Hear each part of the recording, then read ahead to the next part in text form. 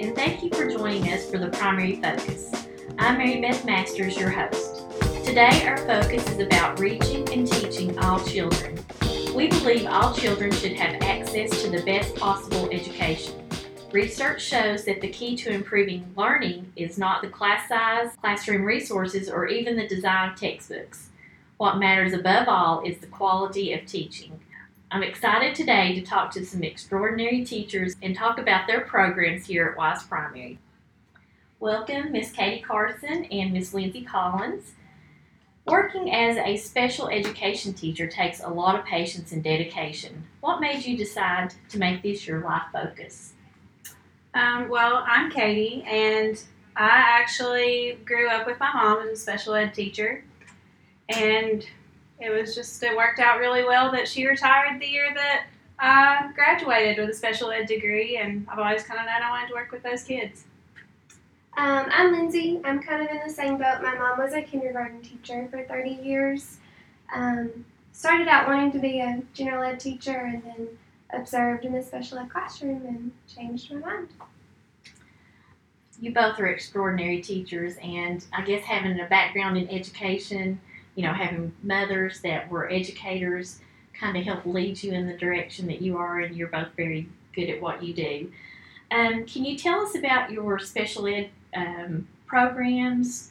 So I have a self-contained special ed classroom at Wise Primary School, and while we work on academics, a lot of our day centers around functional skills and daily living skills. So while we're working towards reading and things, we're also working towards brushing our teeth and washing our hands and toileting and feeding. A lot of those daily routines that we take for granted, some kids still need to learn. Lindsay, could you tell us about your ACES program?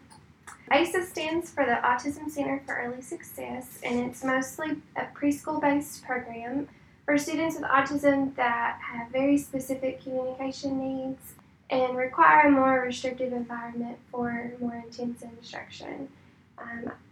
Typically, my students are ages 3 to sometimes 6 to 7 years old, and we focus mainly on communication, some social skills, and like Katie said, some functional skills as well.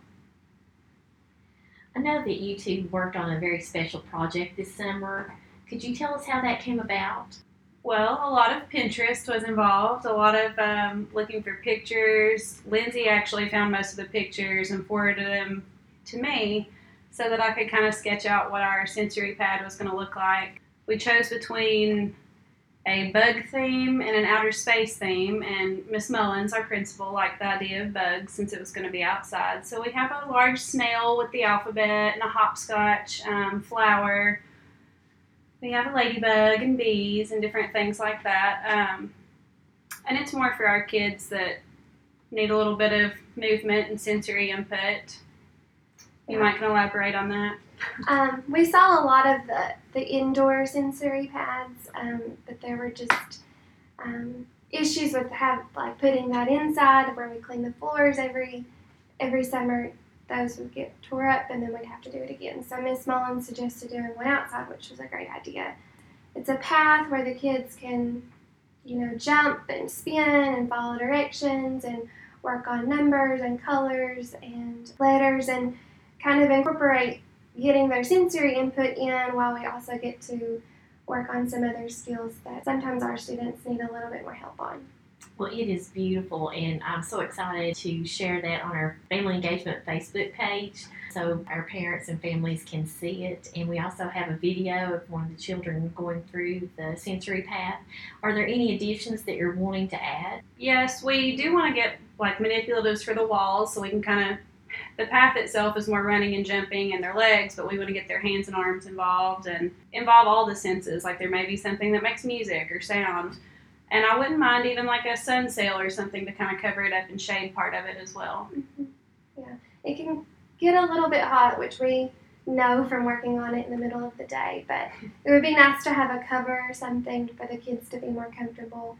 The times that I've taken my kids out there, we've taken a speaker and played music, and it's going to be a lot of fun once we add the other things to it. So like Katie said, to get more input than just, they're jumping, but also all the senses. So.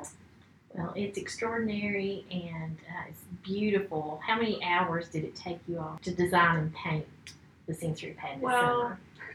we did try to avoid the heat, so we came first thing in the morning for about 2 weeks and would spend 2 or 3 hours a day. So a few full days worth. Well, we really appreciate it, and I know that the kids have really enjoyed it, and it's such a wonderful asset to our school. We're also joined by Katie Scott. She is our speech therapist, and she works very closely with Miss Carson and Miss Collins' class. Welcome. Thank you. And what are some special things that you use? I use different types of devices and different modes of communication for a lot of my kids. So not only do we have verbal speak, we have cards that we can use as picture exchange for kids to say what they would like. We can use iPads, we can use computer-based systems. Basically, anything from pen to paper to a computer, I can work with to have these kids be able to communicate their wants and needs. What type of technology and strategies do you use for verbal and nonverbal students? So with my verbal students, if they have difficulty producing a sound, I can always use an iPad or something to help them model, or I can model it for them. We have technology that kids can use eye gaze with, so their eyes will help move to what they're wanting to say and use that way. And then even just simple iPads, like we would play a game on it, they can use to communicate as well. We also have Amber Robinson with us, and she's also one of our special education teachers. Can you tell us what's unique about your classroom? My students are in grades K through 4. I have mainly 3rd and 4th graders, and these are students who have some significant challenges that make the general education classroom not the best environment for them. It's not their least restrictive educational environment.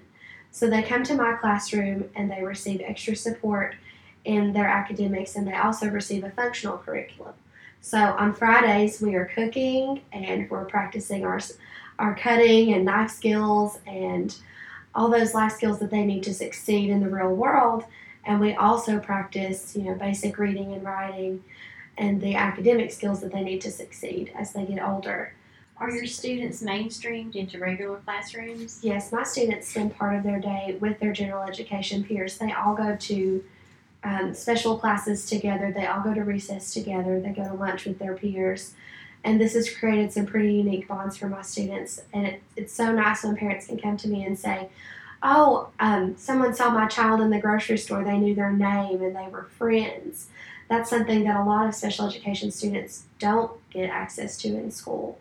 And I'm really, really proud of all the general education teachers that work with me and my students so that they can have those experiences at Wise Primary School. Have your students been out to the sensory path?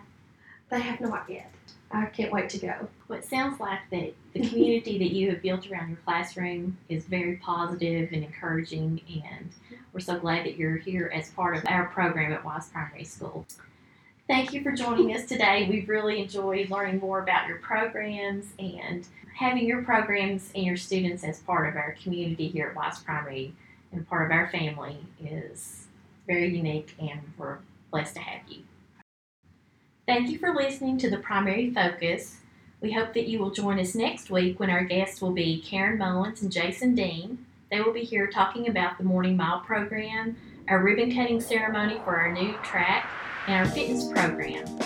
We will also have Jen Adams, one of our 4th grade teachers, here to tell us how she incorporates well-being and fitness into her classroom. Thank you for joining us. Talk to you next week.